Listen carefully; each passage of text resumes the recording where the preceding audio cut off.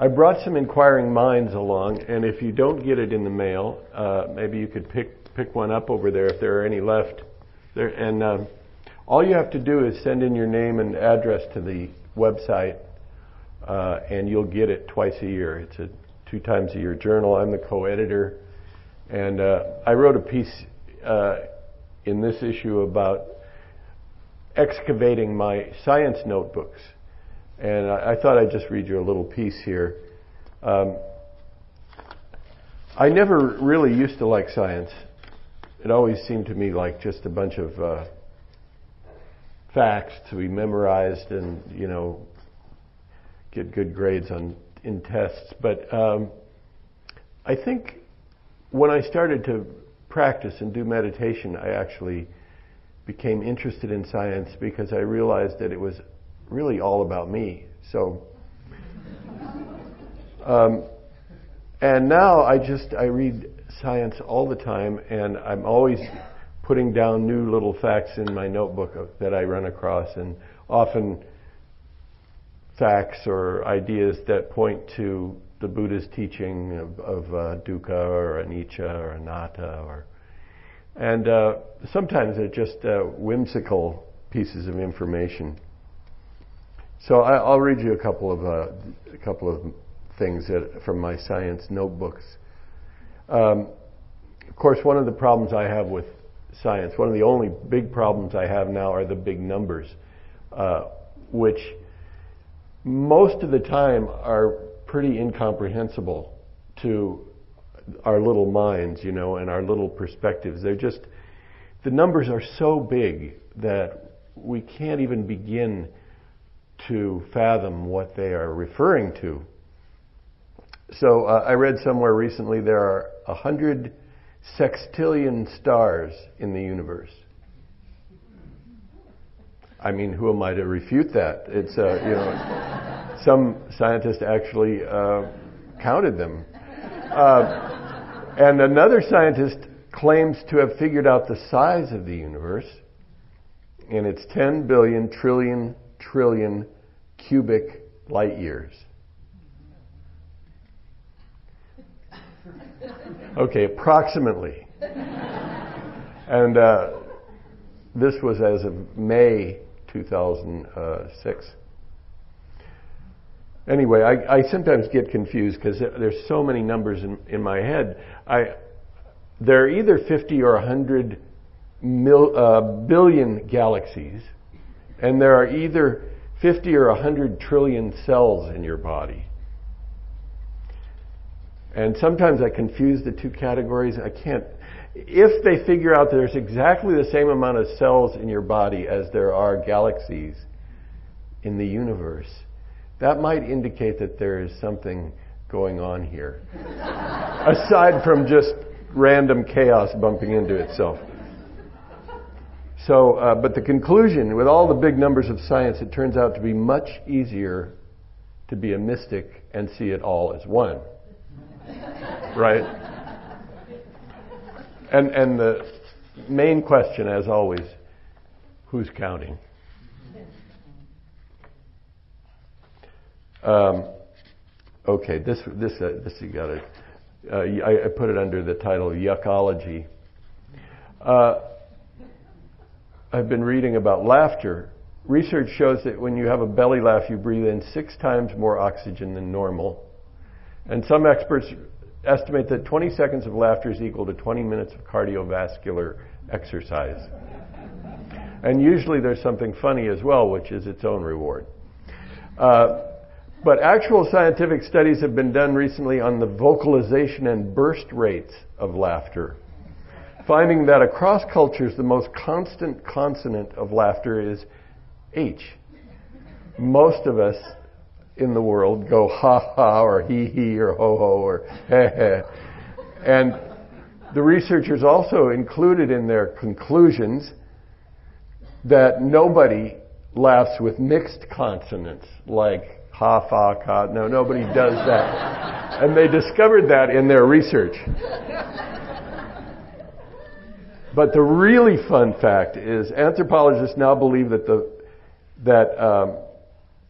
The human ha-ha evolved from the rhythmic sound made by other primate species when tickling and chasing each other in play. They make a kind of hoo-hoo sound.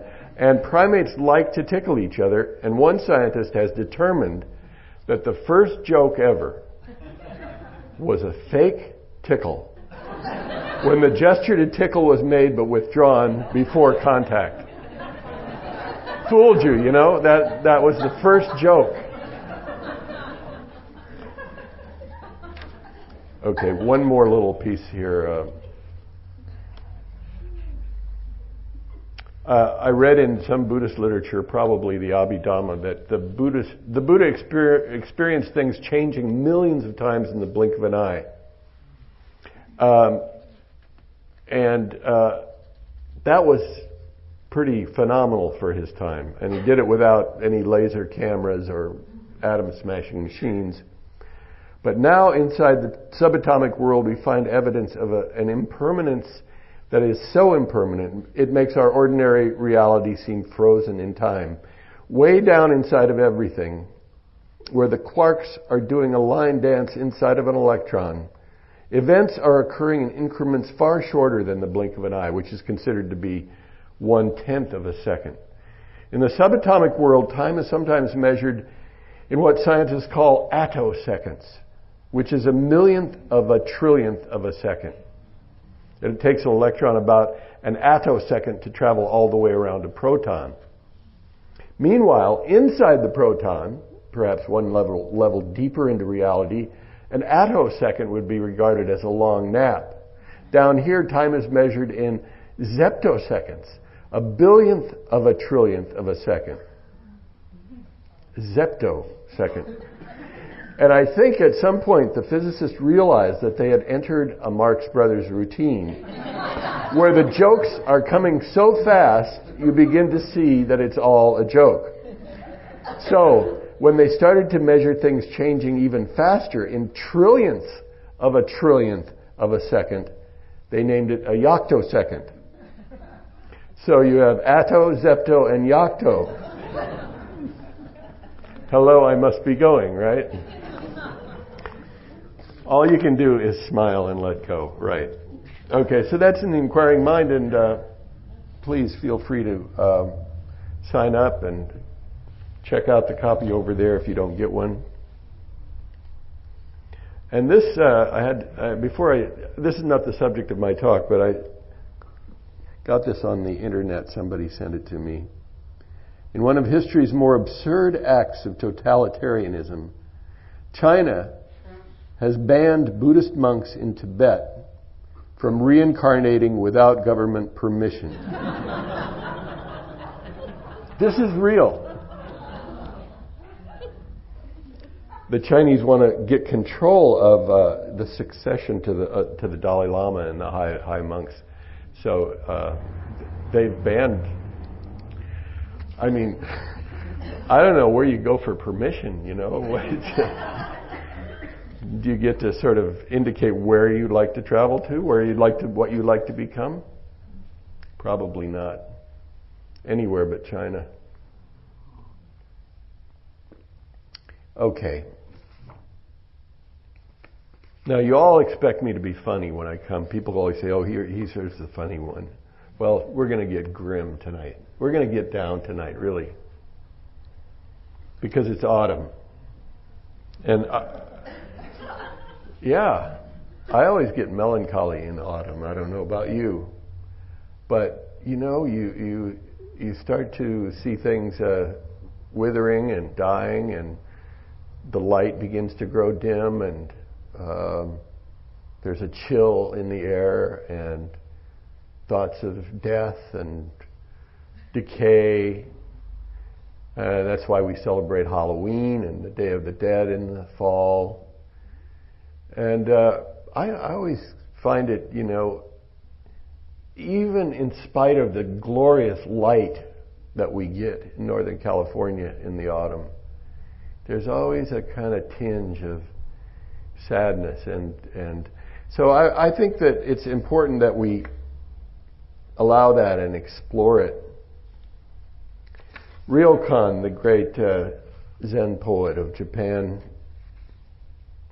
he was a very sentimental guy and very often expressed his own kind of melancholy about life and being a solitary monk. With my staff, I go for a stroll, walking to the foot of the northern slope. Day and night, winds moan in ancient evergreen forests. Old corpses lie buried under the earth. What can they expect to find through that long night? Foxes and wolves lurk in the dusky underbrush. Horned owls hoot on wintry branches. 1,000 years from now, 10,000 years from now, is there any of us who won't be resting here? Aimlessly, I linger a while, unable to bring myself to leave. A cold shiver runs down my spine. I clutch my robe more tightly.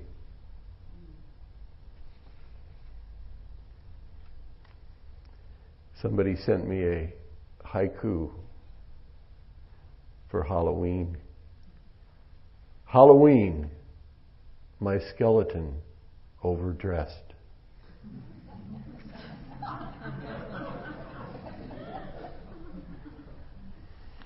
This is the time when we play with the dark side, the goblins and the ghosts and the snakes. But if you're a Buddhist, traditionally, you would say to yourself that the scariest thing in the world is the prospect of another life.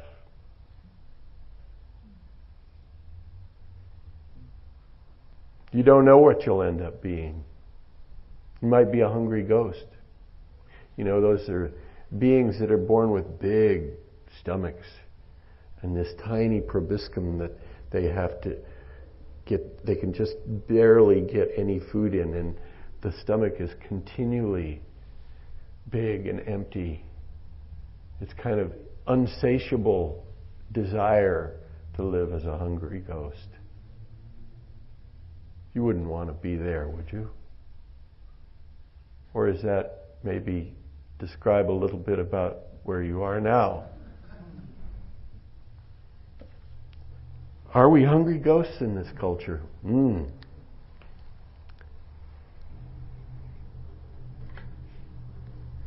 know, the street slang says life's a bitch and then you die. If you're a Buddhist, life's a bitch and then you die, then you're reborn, then life's a bitch and then you die.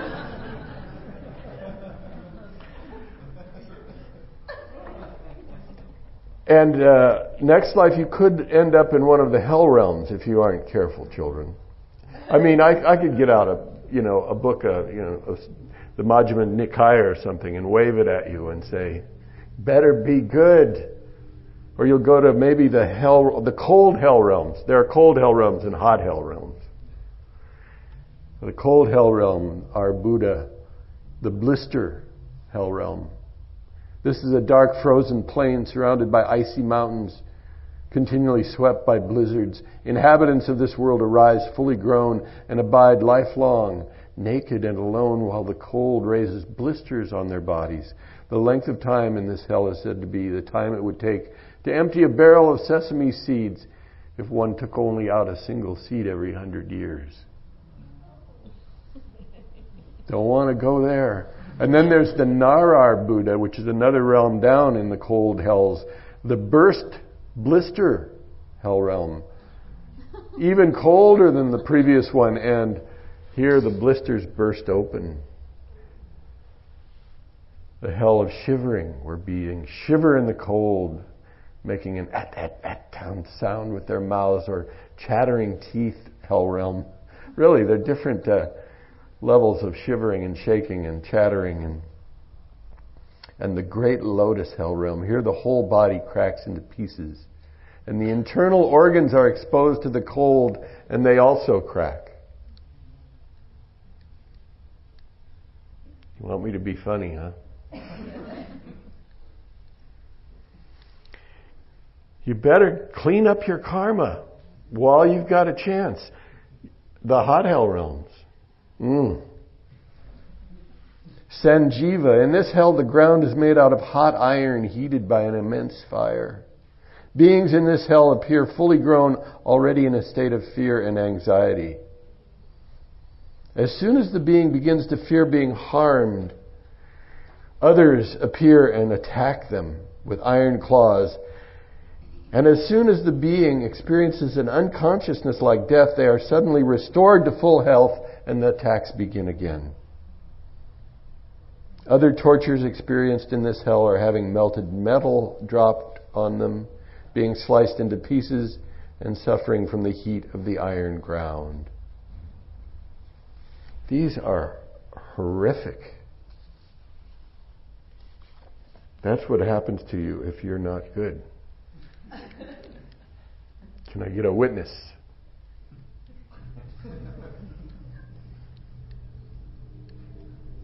But what about this life? This one we're leading now, is this a heaven realm? Or just one rung above some of those hell realms? Did you ever see in the world a man or a woman 80, 90, or 100 years old? Frail, crooked as a gable roof, bent down, resting on crutches, with tottering steps, infirm, youth long since fled, with broken teeth, gray and scanty hair or none, wrinkled, with blotched limbs? And did the thought never come to you that you also are subject to decay, that you cannot escape it?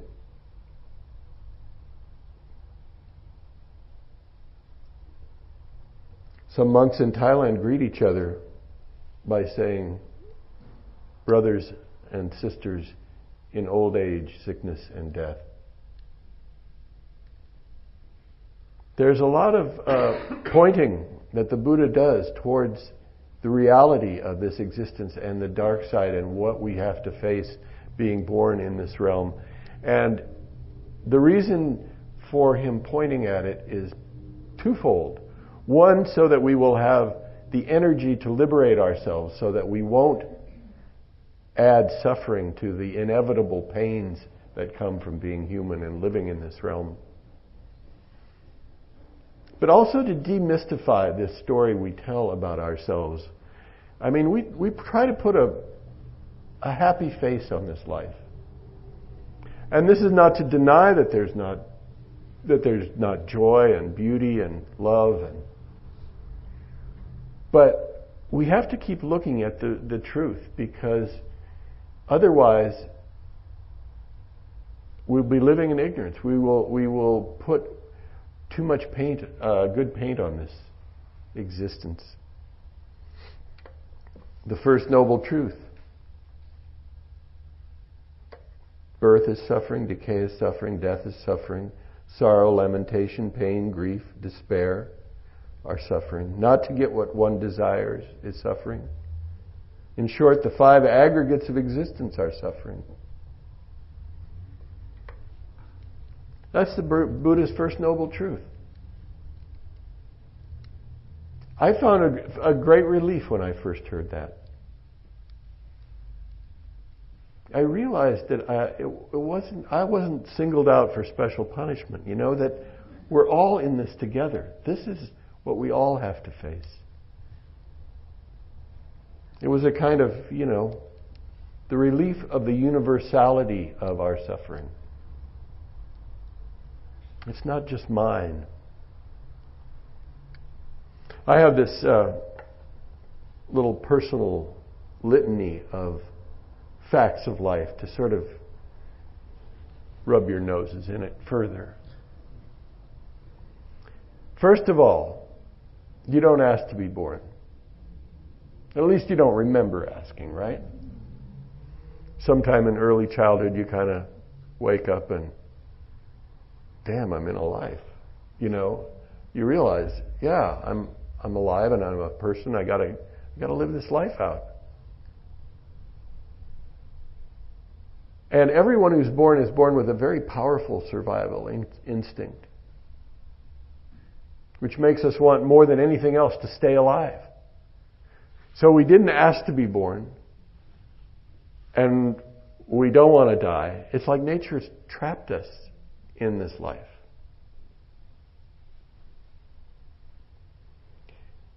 So here we are alive. You've got to feed this body a few times a day, right, to keep it going, because we really want to stay alive. That means in order to eat, we've got to either hunt or, in our world, work, type, think, schlep, do something so that we get money to buy food to keep this body going. We have to fight gravity. Every time we get up and out of bed in the morning, you fight gravity. With every step you take, you're fighting gravity. You're always wondering how you're doing in comparison with everyone else. That's part of what we inherit. Evolution has given us that instinct to see, here I am in this tribe, and how are they doing? Am I doing? Where am I in the pecking order, or the stroking order? And we're not told exactly why we're here, or exactly what we're supposed to be doing while we're here. We're basically given just enough consciousness to know that we do exist, and that someday we will die, which we very much don't want to do. These are the facts of life. As Wavy Gravy says, if you don't have a sense of humor, it's just not funny. The Hasidic Jews used to have a saying, if God lived on earth, people would break out all his windows.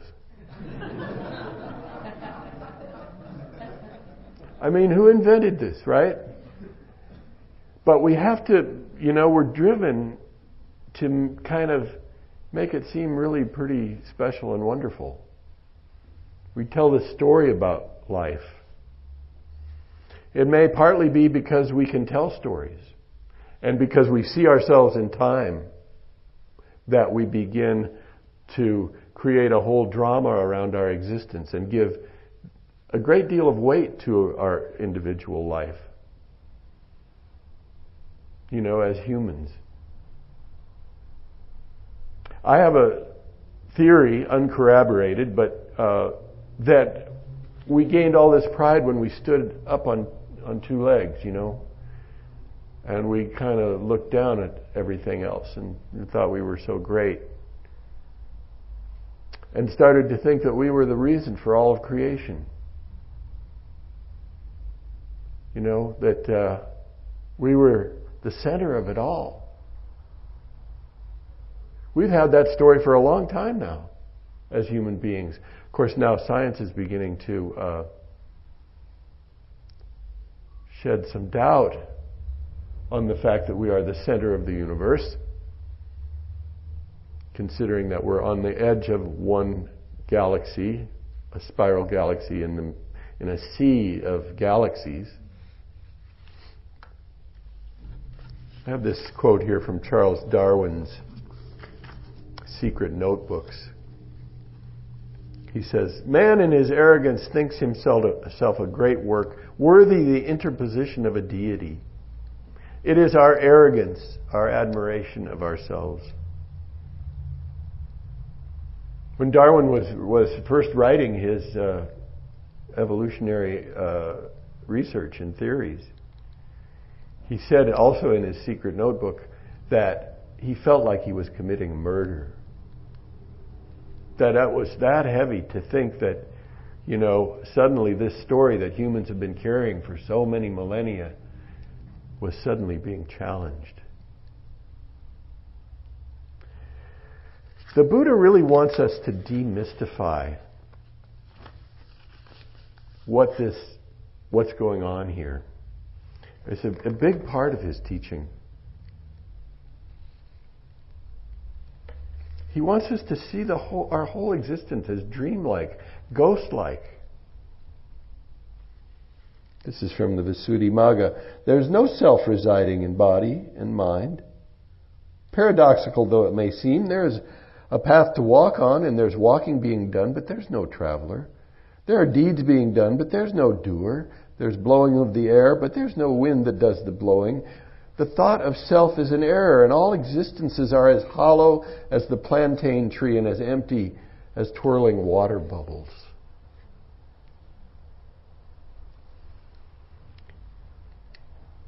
In the Abhidhamma, the Visuddhimagga, even in some of the suttas, you find experience being taken apart.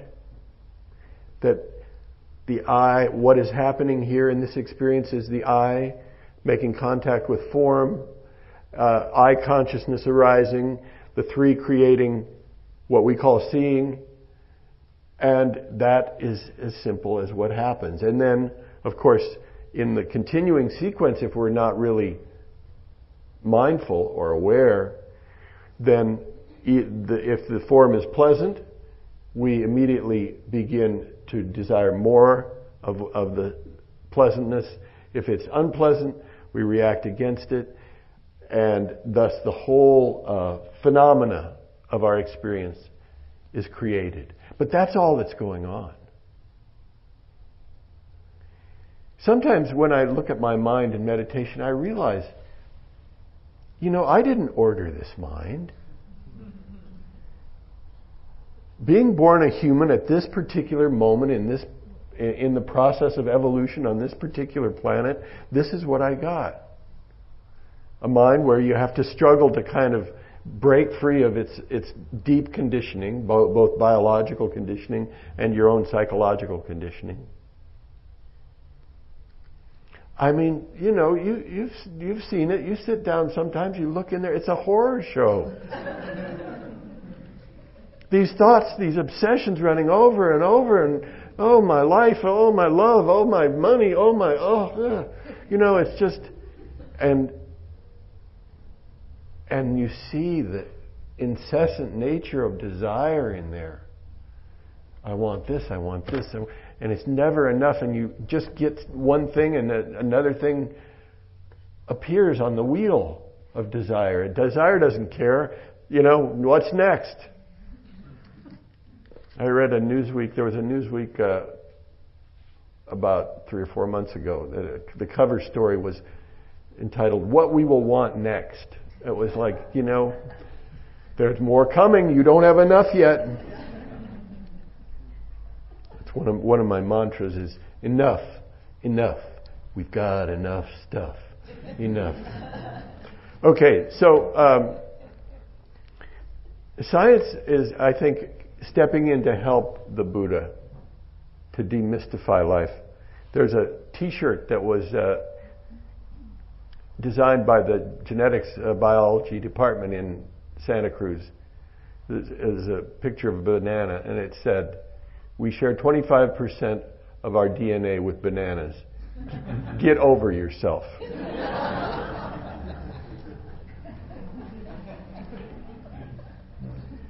We get very identified with this head because that's really actually where we think we live, right? Because that's where all this, the kind of processing goes on, and the memory and the stories are up there. And heads are us, kind of. Which is one of the beauties of meditation, is we actually begin to understand that we are, we also are animals, mammals, and breathe. But they've done studies, or looking at evolution. They've discovered the origin of heads, and the first heads were clumps of extra cells in these little marine-like creatures that started to grow up around the mouth, so that the mouth could be manipulated more easily to find food and grab it and ingest it. And then the senses started to grow up around those little clumps of extra cells around the mouth, so that the food could be seen better, or creatures that wanted to make you into food could be seen better, and hearing, and the whole thing is the better to eat with. I mean, this is what the head is all about. And we get so, this is me. We look in the mirror and it's interesting, isn't it?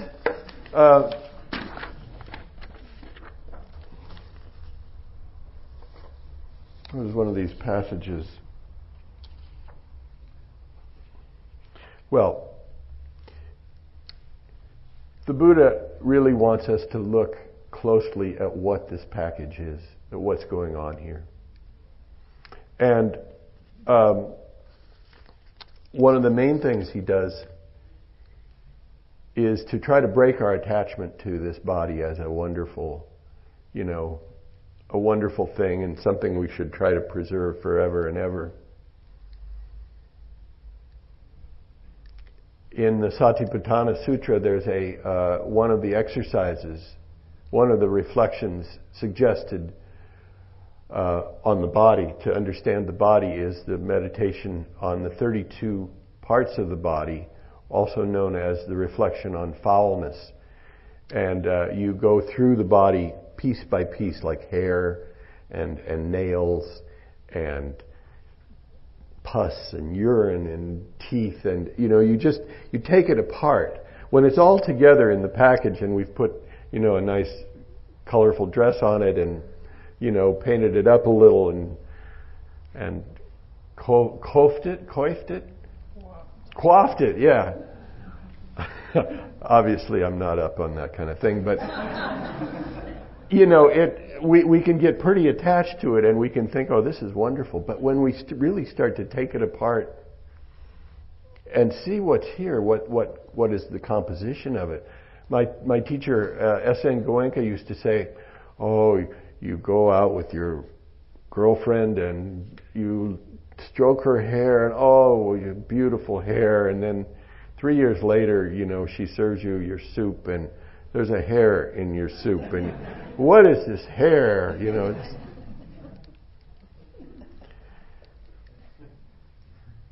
And what is this face? In the Visuddhimagga, it says that this face is like an insect's nest, full of holes. It describes the brain as a lump of marrow, the color of a toadstool or the color of milk gone sour. But the main thing that Buddha did to try to break our attachment to this body and also to motivate us to practice, he had us reflect on our own death. He said, just as in the jungle the elephant's footprint is supreme, just so, of all the mindfulness meditations that I teach, the meditation on death is supreme. And he had his followers, his monk Sangha, go out to the burning ghats and to the cemetery and to sit among the corpses. This was the instructions. The 9 cemetery contemplations, also in the Satipatthana Sutra, under the mindfulness of the body. If a monk sees a body dead 1, 2, or 3 days, swollen, blue, festering, thrown in the charnel ground, he then applies this perception to his own body. Verily, my own body is of the same nature. Such it will become, and will not escape it. That's the first contemplation.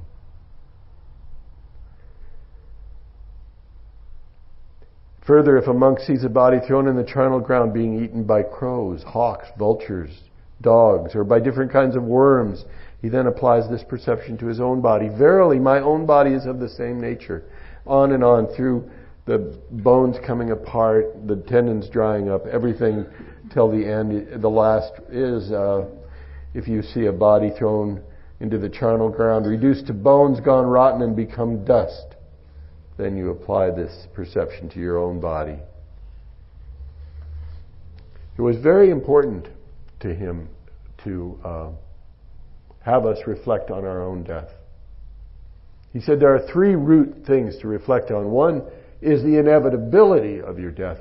Number 2 is the fact that you don't know when it's going to happen. You have no idea. Could happen at any time. And the third is to reflect on what you will hold dear at the moment of your death. And the conclusion being that however much you embody the Dharma and are immersed in the Dharma, that you will hold very dear at the time of your death. The Tibetans say, a day that goes by without thinking on your own death is a wasted day.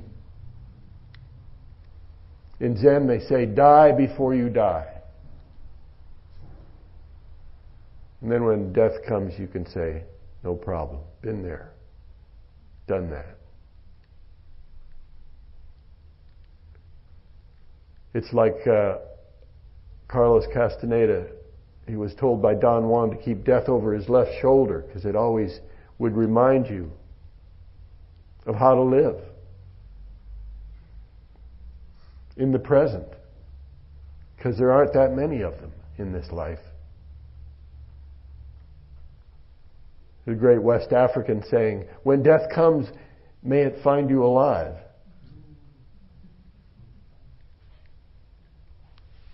So I'd like us to just do a very brief reflection. You don't have to get into any special posture. Just close your eyes for a few moments.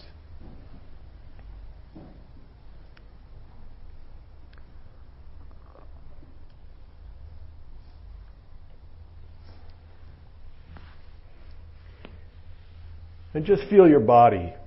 Feel the aliveness. We begin with that always.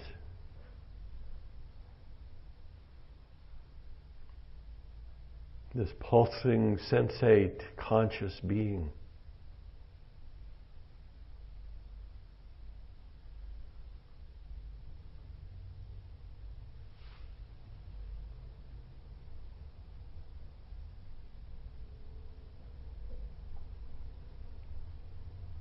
And inwardly acknowledge to yourself that at some time, for some reason,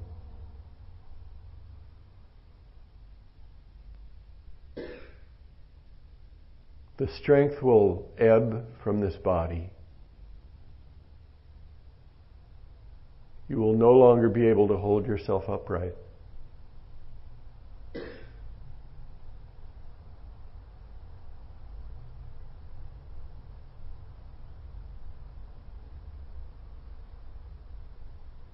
Acknowledge to yourself that at some moment, for some reason, your senses will begin to dim. Hearing will fade.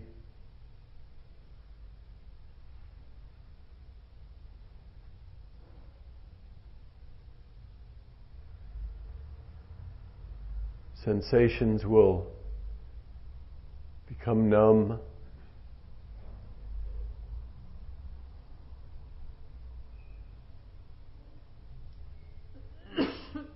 Acknowledge to yourself deeply that at some moment your heart will cease to beat.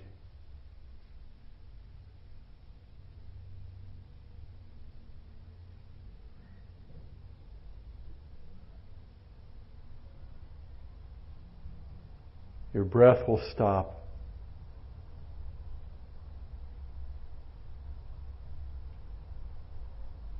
This whole process that gives you life,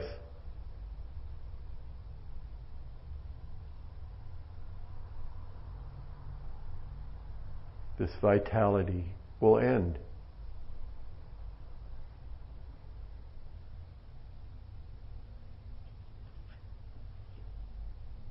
Your flesh will begin to grow cold, the cells no longer getting oxygen, no fuel. The cells will die. No blood goes to the brain.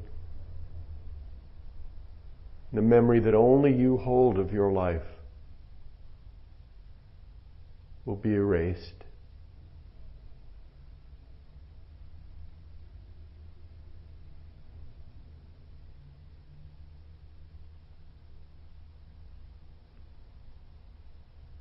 Acknowledge to yourself that this is inevitable.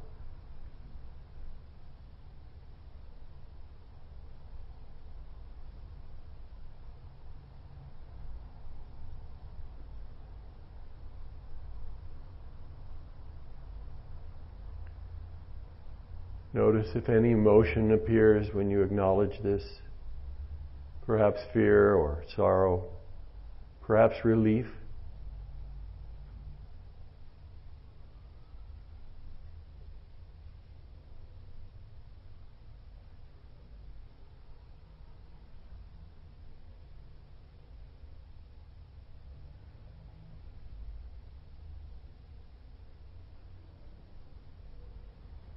Just for a few moments, you might imagine saying goodbye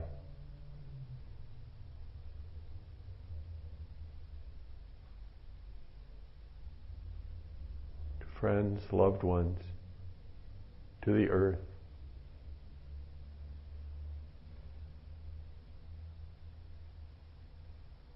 The sights and sounds, the tastes.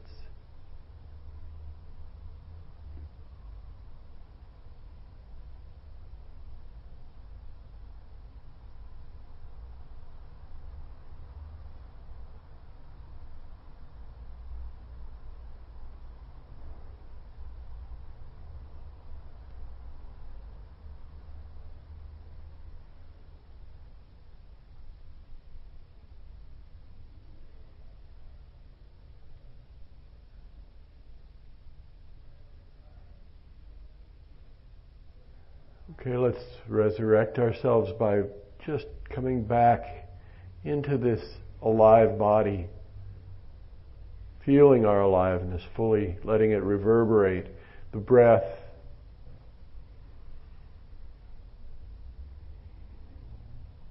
Notice the senses.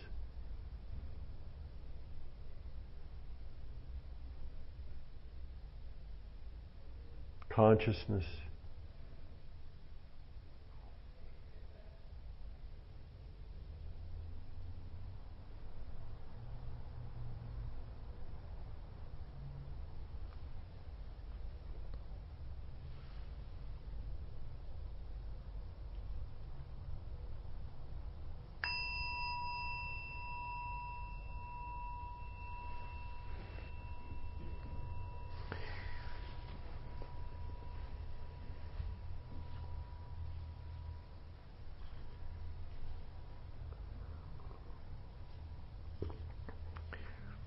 I try to do that regularly,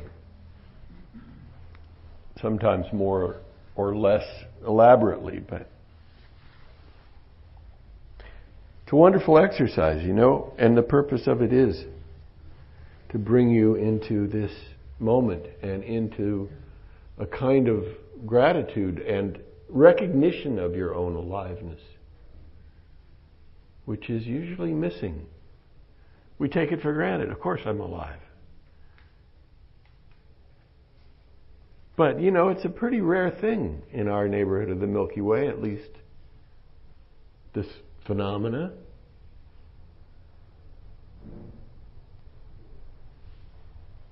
Autumn's a good time to think about it. Anybody, any reactions? Anybody have, yeah? Yeah, I have a comment question. I love your sort of sense of the cosmic and the focus on depth and the reality of all that. I sort of try to do that a lot myself.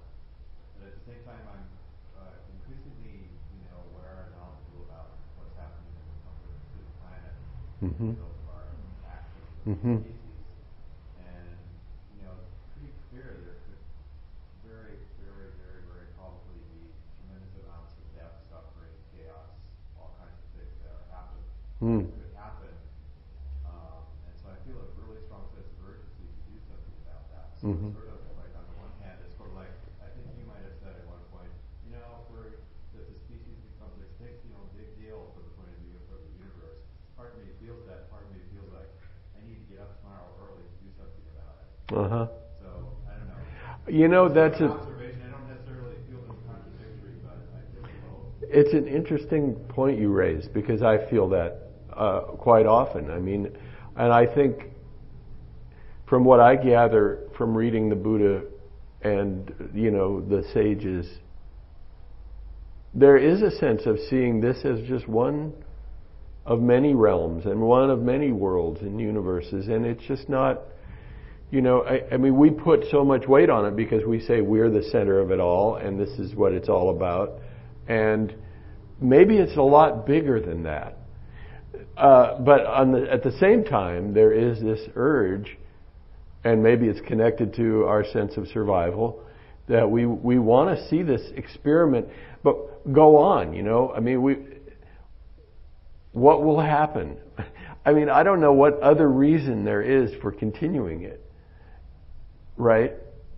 Why do you want it to go on? It's because, I mean, I think it's perfectly natural to want it to go on. And I think it's honorable to try to, I guess it's not a matter of saving it as it is a matter of eliminating as much suffering as you can. And that is sort of the bottom line. Now, maybe the way you can eliminate the most suffering is by telling people, don't hold on to this species or this life or this planet. I'm just throwing that out. I'm not, I don't want to disabuse you of, political or social action or environmental work I think it's noble and it's wonderful because it begins to expand your sense of self. You're no longer living just for you. You have a bigger sort of identity. And that in itself is a good reason to do that kind of work.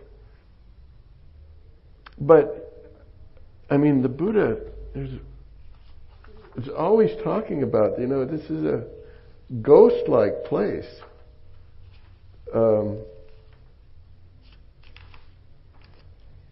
Well, you've heard enough of that stuff. But, that famous line, thus shall you view the world, a star at dawn, a bubble in a stream, a flash of lightning in a summer cloud, a flickering lamp, a phantom, and a dream.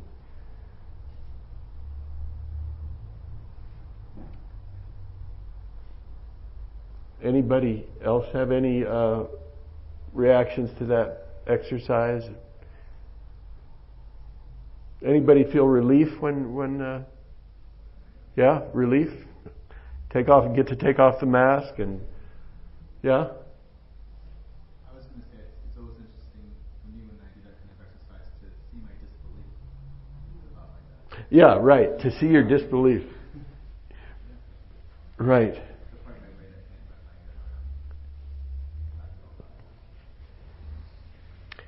Yeah, and then, it's a legitimate question. Why should I think about it? It's going to come and, I'll deal with it when he gets here. But I have a few poems here.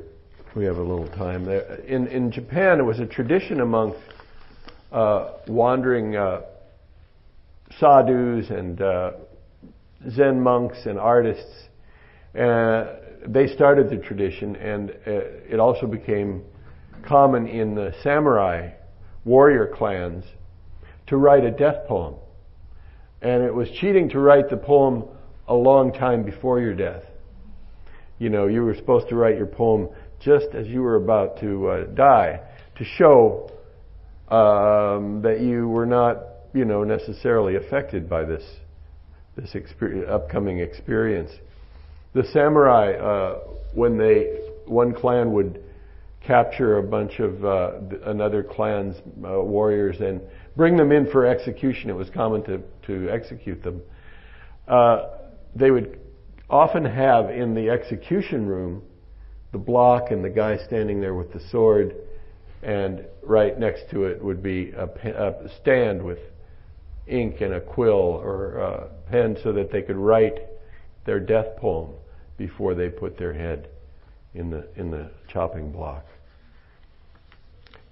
Anyway, there's a wonderful book out called Japanese Death Poems. I'll read you a couple of them. Some of them are from samurai, and some of them are Buddhist monks. And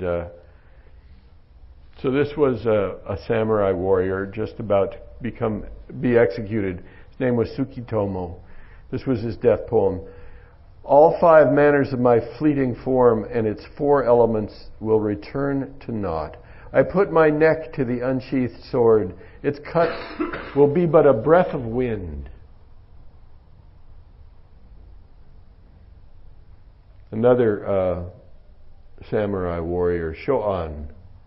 The sharp-edged sword, unsheathed, will cut through the void. Within this raging fire, a cool wind will blow. And Dokkan, who was a scholar and a poet, was stabbed as he was bathing.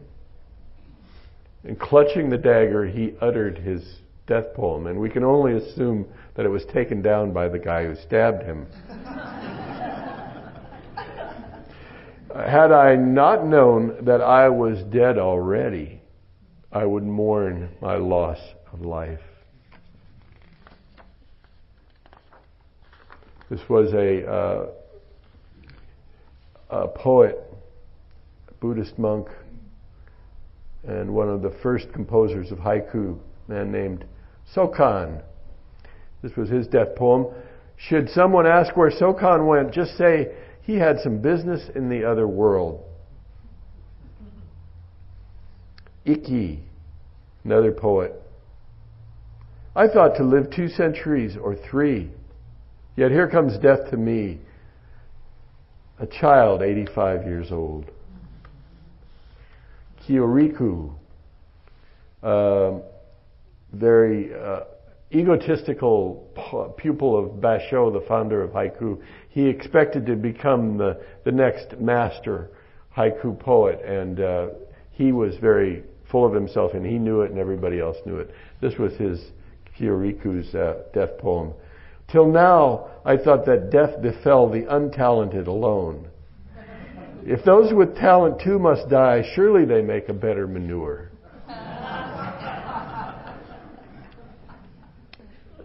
And Kozan, a Zen master who told his pupils not to have any ceremony when he died, just toss him in the cemetery. And he died sitting in meditation, which is a very auspicious thing. Often that was considered a very high state. This was his death poem. Empty-handed I entered the world. Barefoot I leave it. My coming, my going, 2 simple happenings that got entangled. And just a couple more haiku poems, death poems. Joseki died at the age of 85 in 1779. Zen monk. This must be my birthday there in paradise.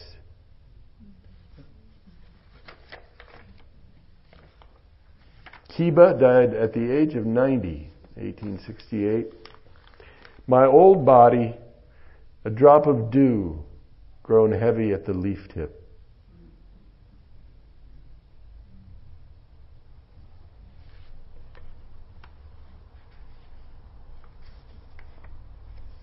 Tojaku. I go back to the void where frost and snow won't bother me. Beautiful, some beautiful sentiments of sort of nonchalance in the face of death. I have a couple of American Western poems about death. I mean, we're going to play with death, right, in the next few weeks here? Not in the Castro, of course, but you know, it's the time when we do that. We kind of show our skeleton. We kind of, for just that time, we play and say, this is what's underneath all this. This is Hafiz. Death is a favor to us. Thich Nhat Hanh always used to say that too, impermanence. He said, we should rejoice at impermanence. If it wasn't for impermanence, everything would be frozen solid. The name of life itself is defined by impermanence. Death is a favor to us, but our scales have lost their balance. The impermanence of the body should give us great clarity, deepening the wonder in our senses and eyes of this mysterious existence we share and are surely just traveling through. If I were in the tavern tonight, Hafiz would call for drinks, and as the master poured, I would be reminded that all I know of life and myself is that we are just a mid-air flight of golden wine between his pitcher and his cup. If I were in the tavern tonight, I would buy freely for everyone in this world, because our marriage with the cruel beauty of time and space cannot endure very long. Death is a favor to us, but our minds have lost their balance. The miraculous existence and impermanence of form always makes the illumined ones laugh and sing. The miraculous existence and impermanence of form always makes the illumined ones laugh and sing.